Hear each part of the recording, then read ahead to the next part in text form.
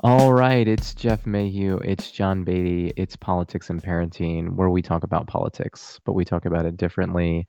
John, how are you doing today?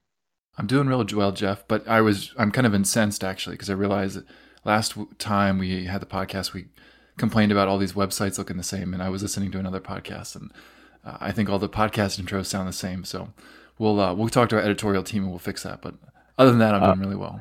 oh, so my intro is just like plain and generic, like all the campaign websites to get the sheep to follow.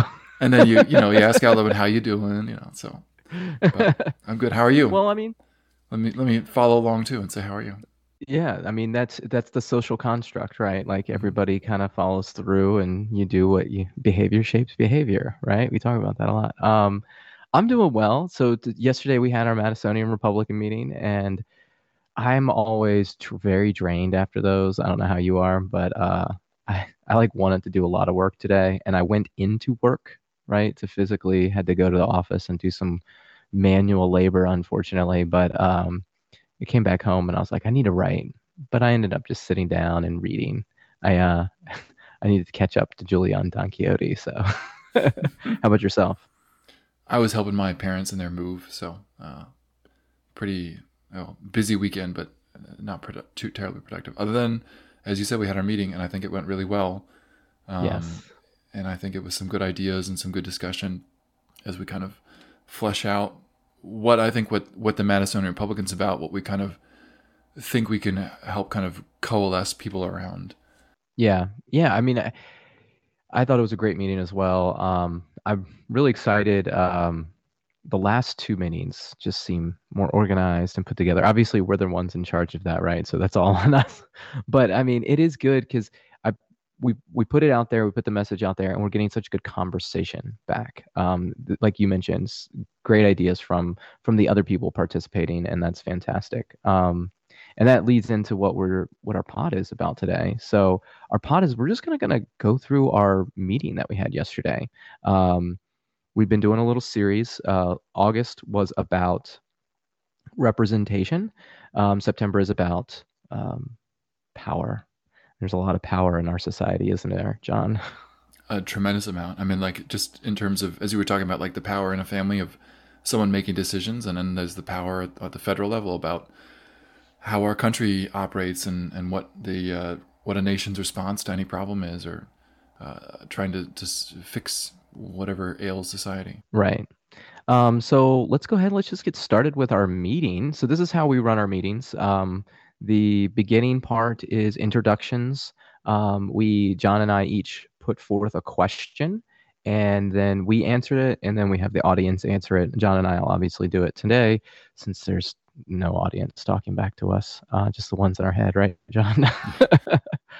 So introduction, our questions are, what is your biggest insecurity and what did you want to be growing up? John, what was your answers? Well, What is your answer? I ended up being like 30 minutes late, so it worked really well. But I think one of my biggest insecurities is being late to anything, and it's a pet peeve of mine when other people are late. So I feel really bad when I cause other things to be late and to start late.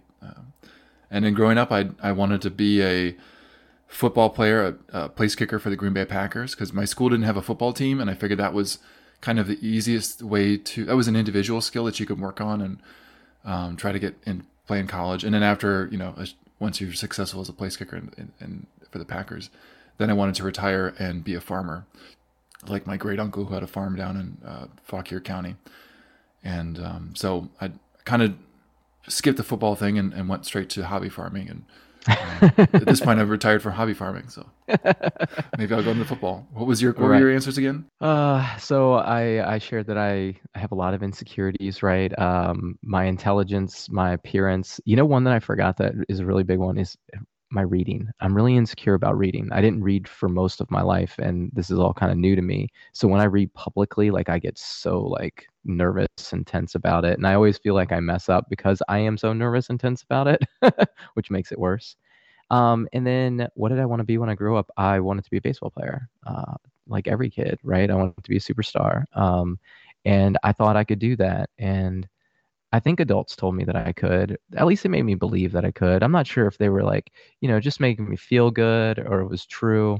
at this point in my life, I think I was pretty far from ever actually becoming a professional athlete. There was never really any talent there, but I enjoyed it.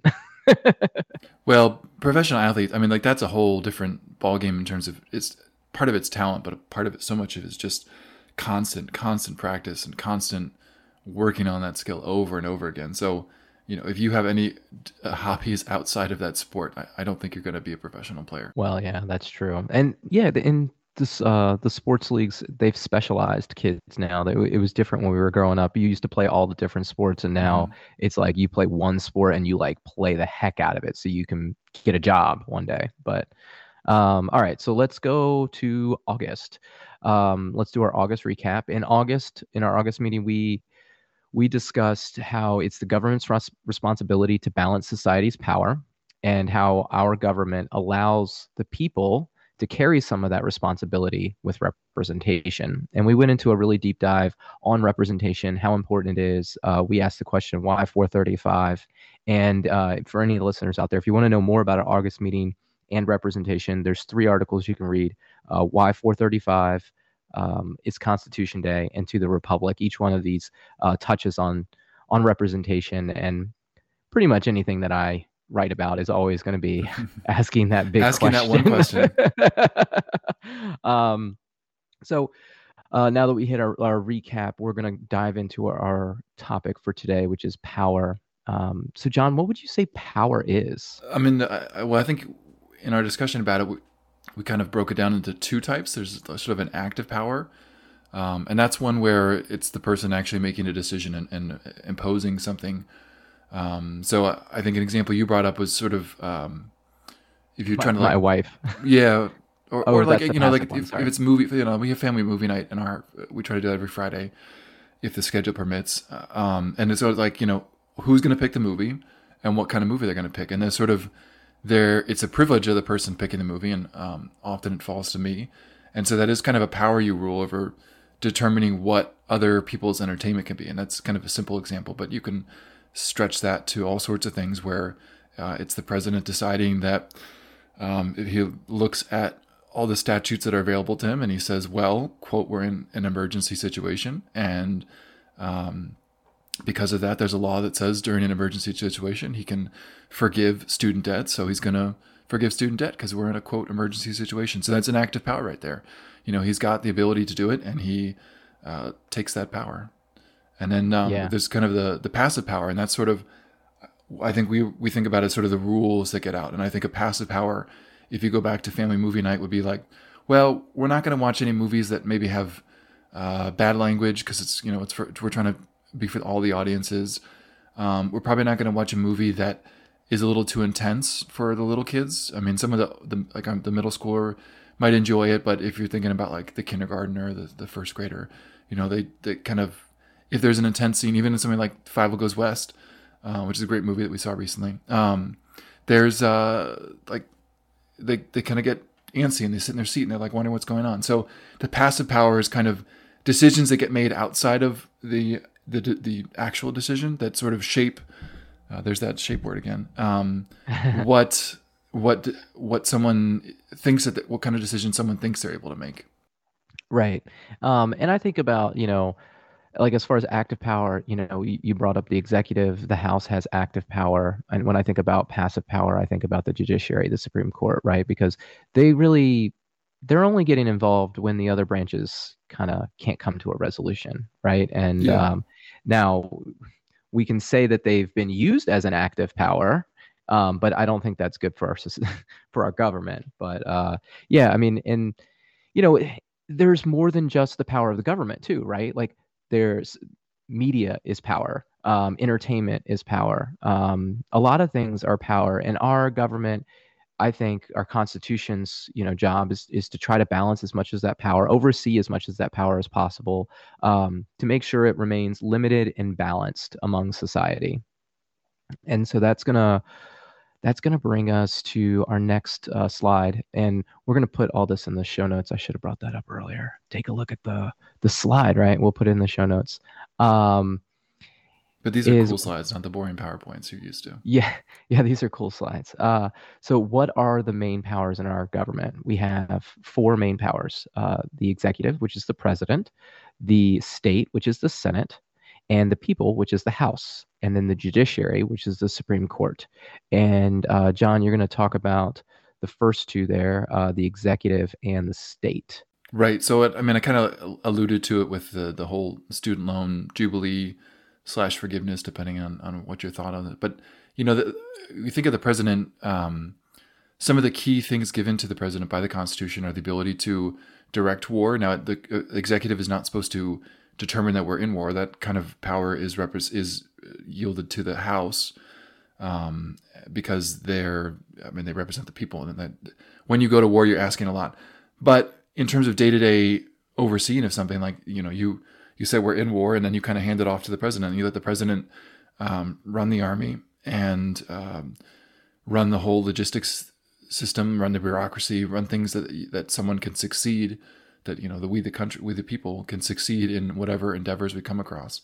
And then when we're not at war, or even during war, there's all sorts of other functions that the Senate and the House recognize that the president should be responsible for, and so they give the president the power to carry out with that. And I think, going back to the student loan forgiveness, like that's a weird thing, because there are that passive power of saying, like, again, if you're in a quote emergency, then you can forgive student loans. And then sort of where we see it kind of get abused is where someone tries to read between the lines of the text and to come up with an interpretation of that passive power that sort of fits whatever the active power wants to do.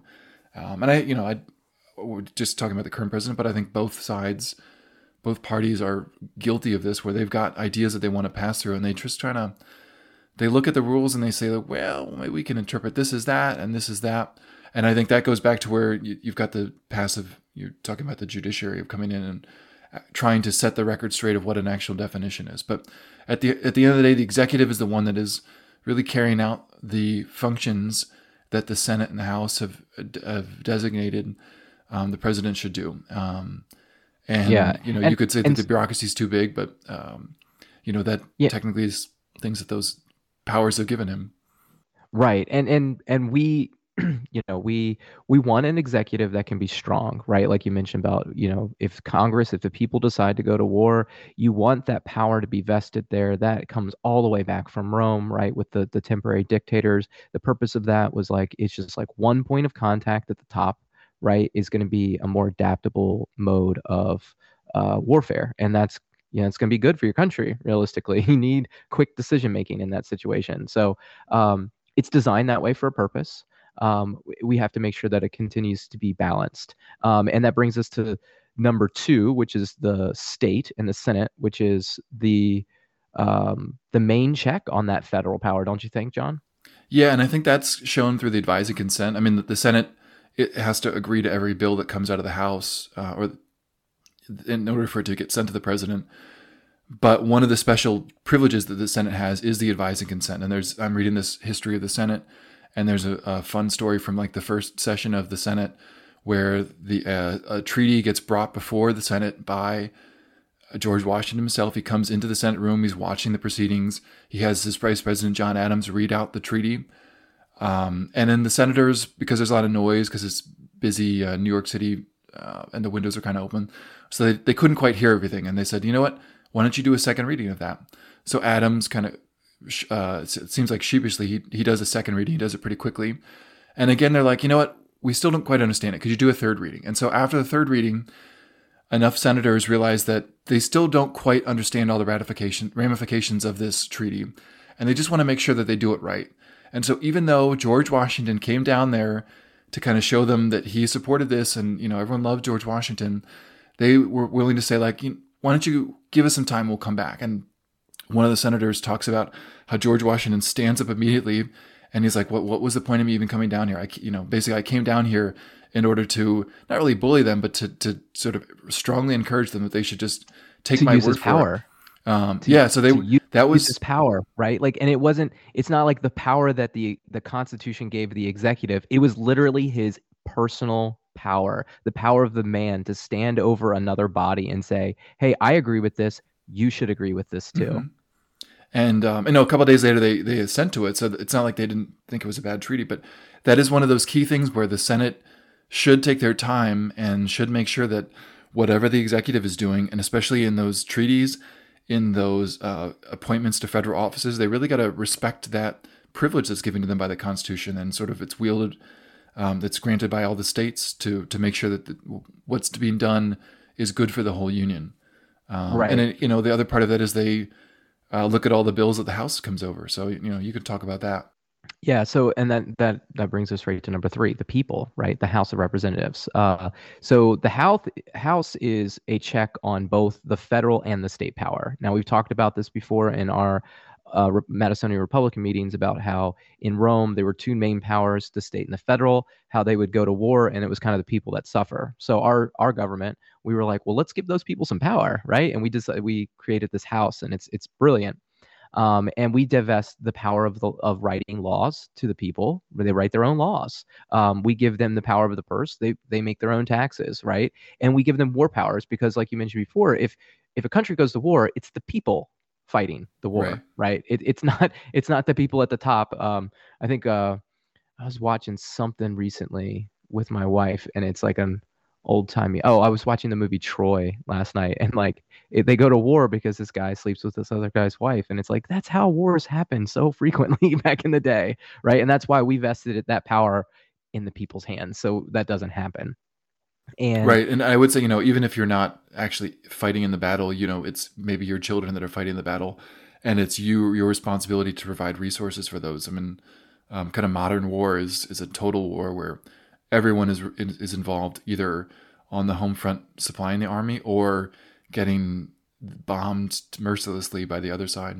yeah, and so we have the House that has all of this power, and one of the really fantastic functions of the House, and we talk about this with the executive, the adaptability part, right? And the House makes our government adaptable in the fact that they are 2-year terms. And this was, Madison was very adamant. He writes about it a lot about how he wants to hold them accountable for their actions. So if any that is to protect people from tyranny, from being oppressed, right? Is vote them out of office if things are going wrong.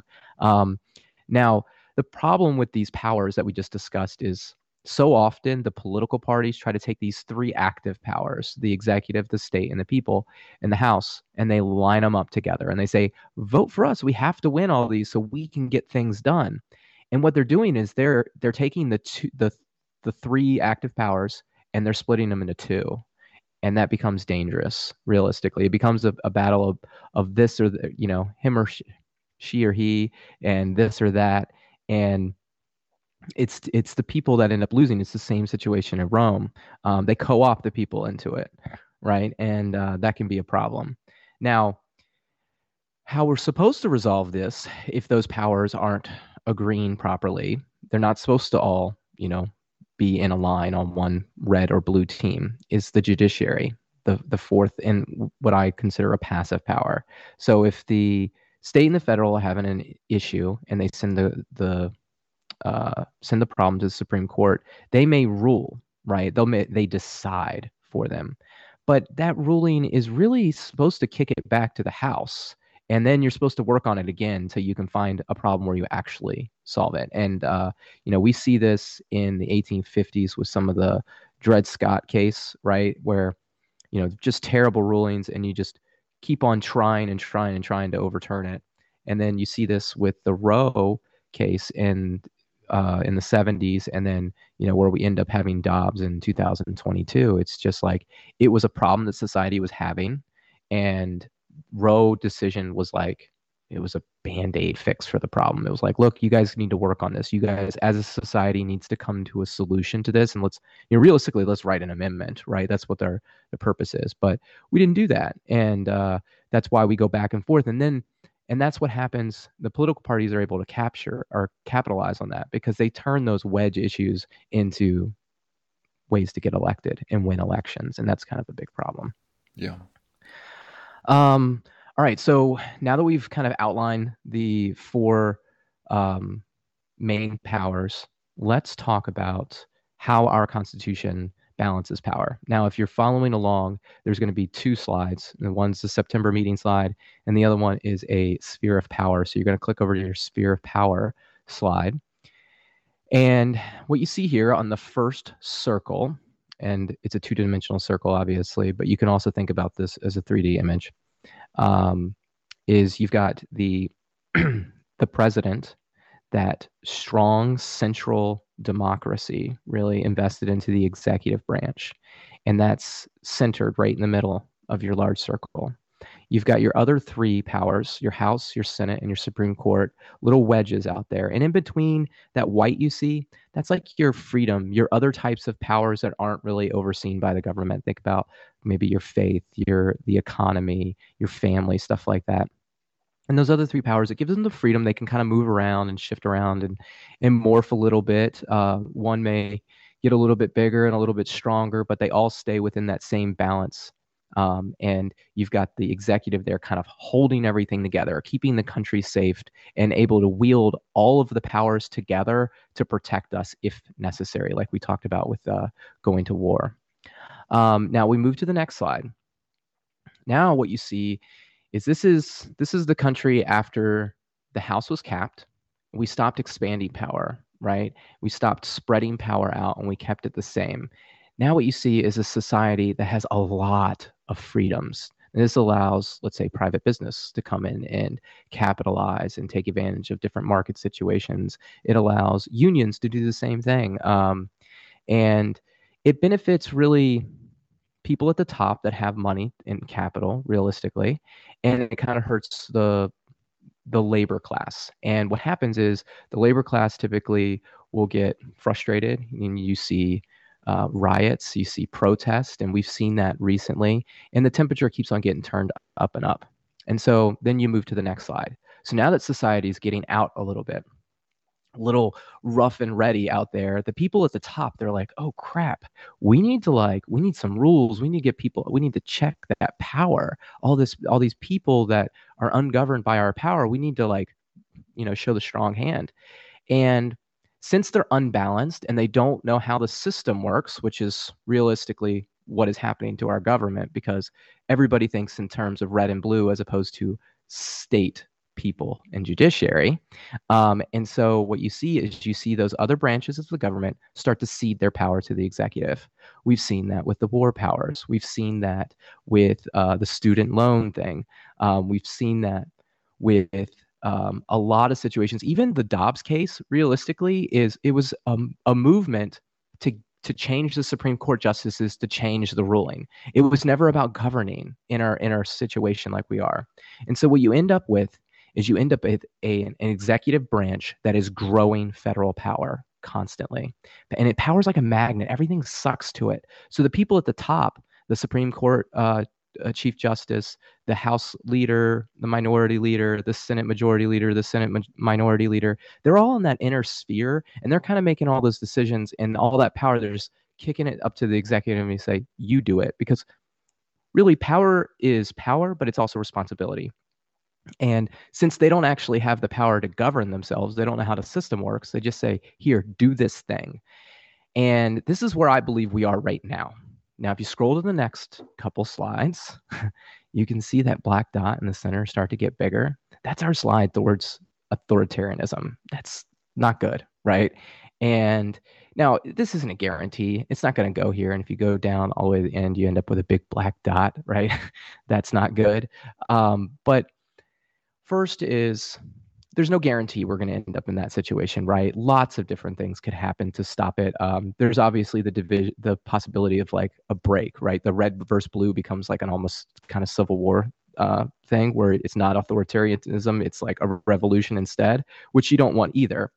But more than that is we have a Republican form of government, and we can solve this problem simply by expanding the House, right? Spreading that power out. And so what you would end up doing if you expanded the House, that would be your first step in balancing that power back out. Think of it like a sphere, right? And you've got all those different slices of the beach ball, and then you've got your executive sitting on top, and it's balanced there perfectly as long as that beach ball is properly inflated and the right size.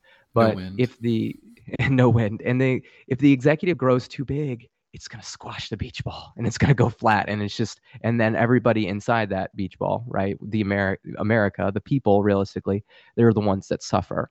And so that's kind of how our government balances power. Um, what do you think about that, John? That demonstration. Hopefully, people understand it.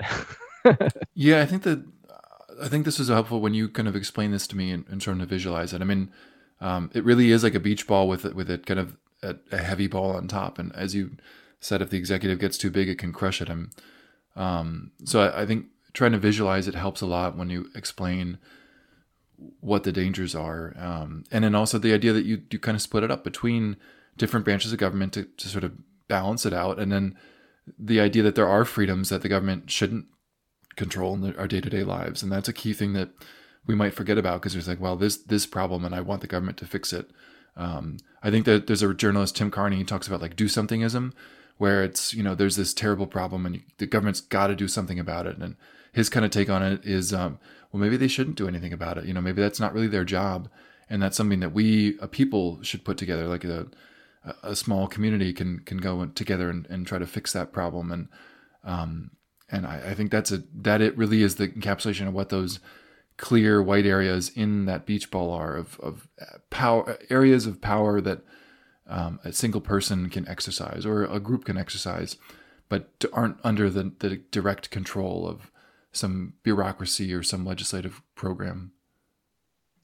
Yeah, I agree, and I'm a big fan of Tim Carney, by the way. I like his fatherhood stuff he writes about, but he makes an excellent point there, and we talk about that a lot, is about pushing the responsibility as far down as possible to the people, Mm-hmm. right? And when you're talking about a problem, and problem is a responsibility, right? And so when he's saying it's the community's responsibility to take care of that, they need to be able to have power to take care of that as well. And I think that's really important. That's what our government is designed to do.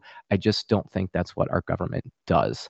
And there's a lot of factors in that, and we can point fingers, we can blame everybody, but I think most of the people that are living, working in the system, they were told that it was supposed to be one way, and they don't really know. And that's really the most frightening part for me. It's And like, that's why we're here trying to explain it. I mean, like right.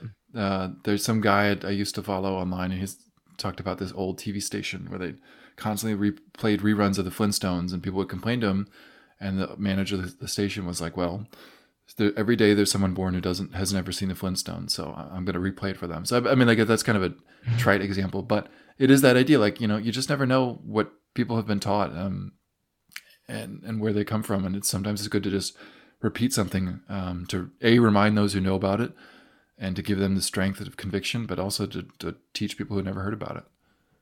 Yeah, and I'm gonna skip down here to the bottom slide to your help wanted ad real quick, because when you say you don't know what people know, right? 2 years ago, I didn't know any of this stuff. And why do I know this stuff now? And if you go down to his slide, it's John's help You want wanted me to read it ad. for you? We'll get a nice Yeah, bumper out of this. go ahead, read it. Read it. So, help wanted, looking for thinkers. Do you also think our country is headed in the wrong direction? Do you think our leaders can't see it? Or worse, our leaders do, but don't care?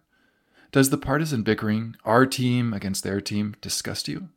Do you feel frustrated that nothing gets done? What if I told you that we've had these exact problems before? And what if I told you that good people can fix these problems when we work together?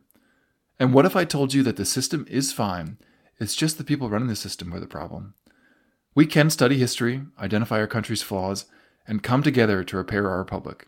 Join us on the Madisonian Republicans. So that's 100% it. I felt that way, right? 2 years ago, I was a 35-year-old father of five who ran a small business, who just felt completely powerless at everything that was going on around me. And there's a lot of different powers in society. We just talked about our government balancing power, right? Well, the power that I searched for, the power that I grabbed was knowledge. I picked up books and I started reading them. And I didn't read them because I wanted to be a politician and be famous and win elections and fundraise for a lot of dollars. I started reading them because I was scared. Like, I was legitimately scared. I'm just a citizen. Like, I'm just a person like everybody else.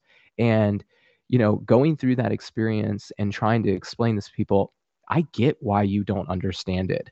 I didn't understand it either. It wasn't taught to me. It wasn't taught to a lot of us. And, we just kind of got to get over that. And then once I walked into the political realm and I realized they didn't know it either, oh man, that made me even more scared until I met you. And then I'm like, hey, look, somebody else understands it. Yay, let's go. Well, I'll push back. I mean, I'd say like I don't think anyone's taught this. I mean, I kind of came to the same convictions in the same way you did, and I mean, I had the privilege, perhaps, the disdain of, or the problem of having like a 2 hour car ride every day, like 1 hour there, 1 hour back. And so I just started reading, listening to history books, and I had a friend recommend this book, What Hath God Wrought? Like, I don't know, 7, 8 years ago. And I got it from the library and I read the first chapter and I was like, this is really good, but I didn't have time to finish it. But then that was kind of the first book I wanted to listen to on my long commute. So I listened to What Hath God Wrought, and I absolutely loved it because it was this amazing time. I mean, it's an interesting time of period of America in the antebellum. And the book talks about social issues and political issues at this time, but it happens to be part of this larger Oxford History of America series. And I was like, well, I wonder what other books are in the series.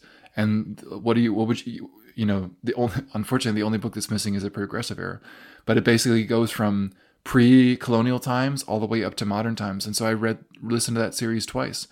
And that, I think was an amazing opportunity to really get the full picture of kind of American history that I don't think I'd ever really been taught in that way. And it just in the same way that you did, like reading the right books can really open you up, and help you see what society's about. And that actually leads into the next part. So the next part of our meeting after our topic discussion is book talk. Now this is we go around. I bring all of my books. I've read a lot of books. I not all of the books. I couldn't possibly pack them all up, but I pack up most of the history books, right? And I bring them to the meeting and I check them out to anybody that wants to come and read a book, right? And then when they bring a book back, we discuss it because there's nothing more that I love than discussing a good book. We had, what were the books read? We had the H.H. Brand's book, American Colossus, about capitalism. We had Liberal Fascism by Jonah Goldberg was read. And then we had How the Force Can Fix the World. How the Force Can Fix the World was read. That's right. And then there was one more that wasn't ours. I can't remember. But anyways, fantastic discussion on that with everybody. What was your book that you talked about? Was Are Your Lights On? And I think I mentioned this earlier, but I really like this book because it's kind of an engineering book, and I'm an engineer, so it really fits my wheelhouse. It's a nice, easy read. I think it's like only 100 pages. There's pictures and stuff, fun cartoons. But one of the chapters in it talks about this tunnel. I think it's in Italy, and it's a really long, dark tunnel, so you got to turn your headlights on. But then right outside the tunnels, there's this amazing overlook, and it's got to be Italy because I think it's over the Mediterranean. So everyone just gets out of the tunnel and they immediately turn over and they look at the beautiful view. Now, this book was written in the 80s, and this is when cars weren't so smart, fewer microchips. And so the car didn't like beep at you when the lights were on. So the problem was people would get out of this tunnel and they would park and their batteries would drain because they were just so enthralled with the view. They'd be there for a while. And so the engineers are like, well, how do we solve this problem? And so they had a couple ideas. One of them was to actually have a bunch of signs right outside the tunnel. And it's like, is it dark? Is it raining? Are your wipers on? Like sort of things that you would have to keep your lights on. And then sort of the suggestion of, well, then you should turn your lights off. So, really get complicated, over-engineered solution. But after a lot of discussion, they realized like, we just have to get people to think about their lights for just a split second as they exit the tunnel. And so the question they pose is, are your lights on? And that's just to get you to think about the lights so that if you're going to stop at the rest stop, you're going to turn them off. If you're still going, you might still turn them off. And I think the reason that this book really spoke to me when I read it was because of our whole thing that we're talking about, the Y435.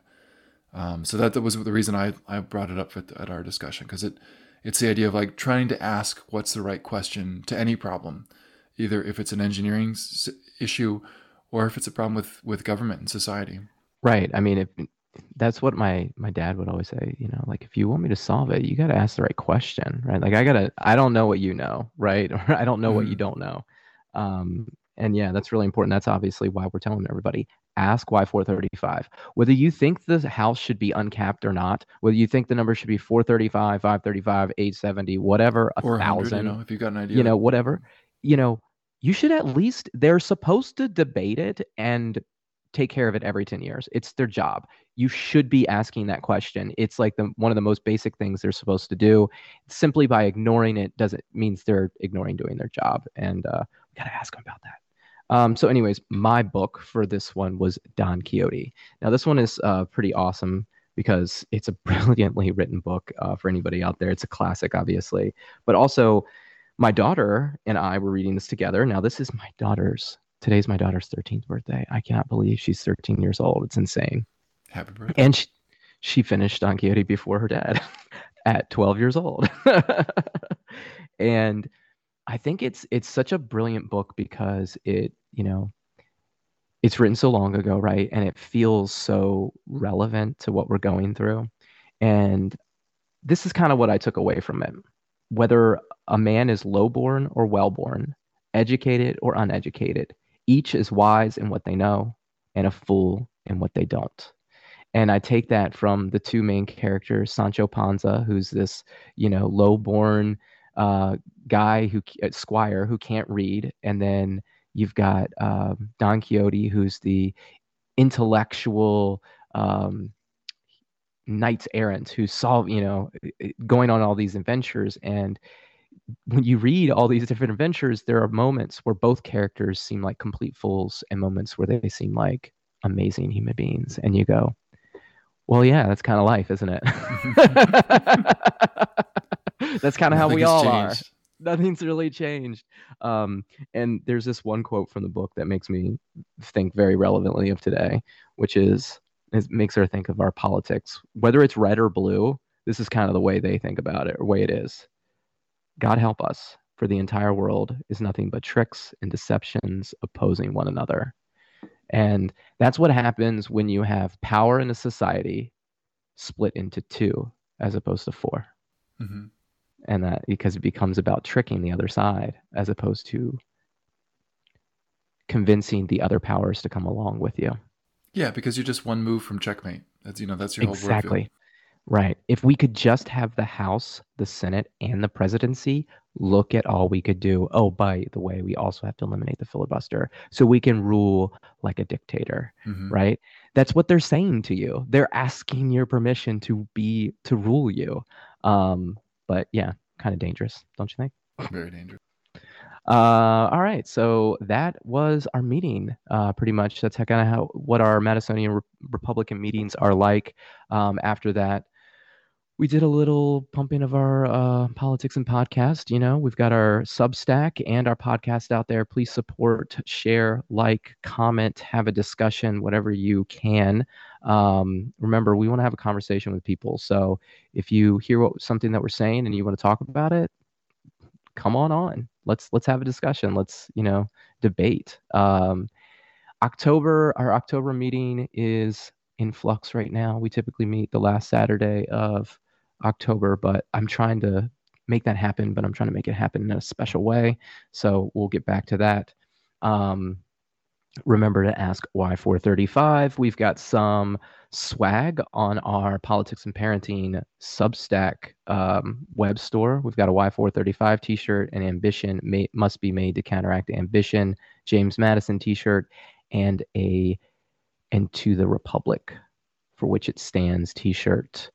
And then at the end, we've got our Help Wanted ads. John read his earlier. Mine is up there. Mine's very different than his. I don't know what I am. I'm just different than people. So, but look, we're looking for, people that want to help. It doesn't really matter where you come from, whether you're lowborn or wellborn, right? If you're an intellectual or you had never read a word in your life, you each have strengths and weaknesses that we can all work together and build something. And that's what we're trying to do. So this episode ran a little bit longer than our typical one because we did the meeting, but I feel like we did good. You want to do a little parenting segment? I know you had a good topic for this week. Yeah, so we were at dinner at some point this week, and we're always trying to instill manners in our children. And, that's like, use a fork to eat instead of your fingers, or chew with your mouth closed, or don't sing, or something like that.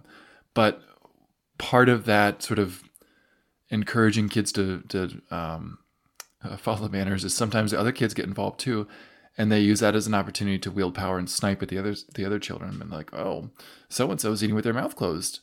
And so one of the things that we've been doing when there's sort of that backhanded compliment of like, well, you're not being polite, but I'm also not going to be polite and trying to correct you, is to correct the other person in a gentle way. So, if it's like, well, little Rose is eating with her mouth open, and someone says, Rose, stop eating with your mouth open.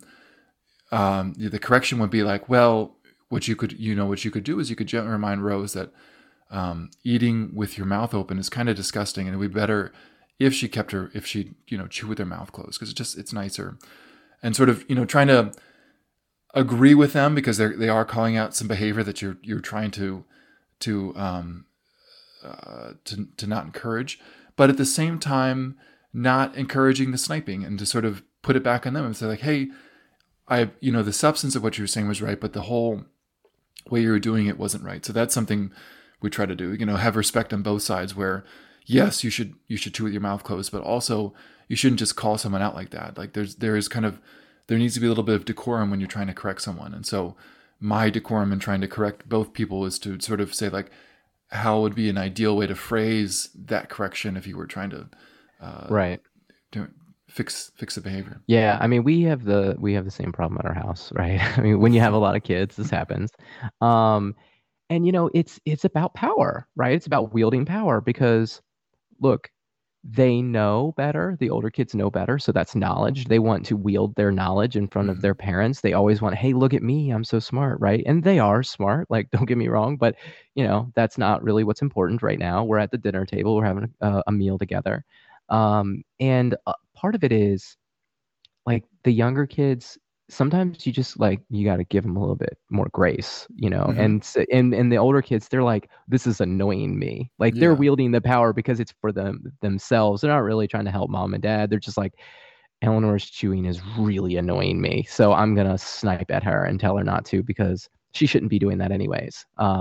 Now, it doesn't mean that it's not wrong, or Eleanor's not wrong for chewing with her mouth open or whatever. And we kind of struggle with the same thing, where it's like, all right, how could you have said that better? Or what I like to ask the older kids is like, how do you think you handled that situation? Oh, that's a good way to frame it. Yeah. Because look, I mean, there's times where I snipe at my kids inappropriately, right? All the time. Yeah, no, it's bad. It's a bad habit. Like, because I'm also annoyed, but there's 5 of them, and they're always like, so today was a long day. We had the kids in the house. They were outside most of the day, then it started to rain, then they were inside the house, and we don't do TV, right? So it's like writing, reading, and they're just on us all day. And we put them to bed, and Vanessa's like, what do you want to do? And I was like, you just want to go lay down in our bed together and just like lay there. So we literally laid there for an hour before the show. That's all we did. I was like, do you like this? She's like, this is fantastic. It's just so quiet all day long. It was like, what letter is this? Can you read this? Can you do? And we kept her calm, right? But there was gonna come a moment if we kept on and we didn't have that peace, where we're gonna be like, go away, like stop asking questions. So I relate with my children in that aspect, right? And what I try to explain to them is, look, we all have to give each other grace when we make those mistakes, right? But we also need to be thinking that, how could I have handled it better, right? It's okay. I do it, you do it. Just think about it, learn from it, and then the next time, try to do it better. So that's... Yeah, I mean, it's nothing like a 2-year-old asking you what time is it, because you're like, what are you going to do with that information? Right. Oh my God, that's a good one. I like that. All right. That was a good show. What do you think, John? It was a good show. All right, so should we do something weird for the outro, or is our outro okay, or is it like cut and pasted from the fundraising crew? I think there's a key element to, as we were talking about at the meeting, that's sort of, you can wear a tuxedo, and if you wear it at a situation where tuxedos don't fit in, you're going to feel weird, and if you wear it at a black tie event, you're going to fit right in. So we're a podcast, we should fit in with all the other podcasts. Comfortability. I like it. All right, so like and subscribe, share, peace and love.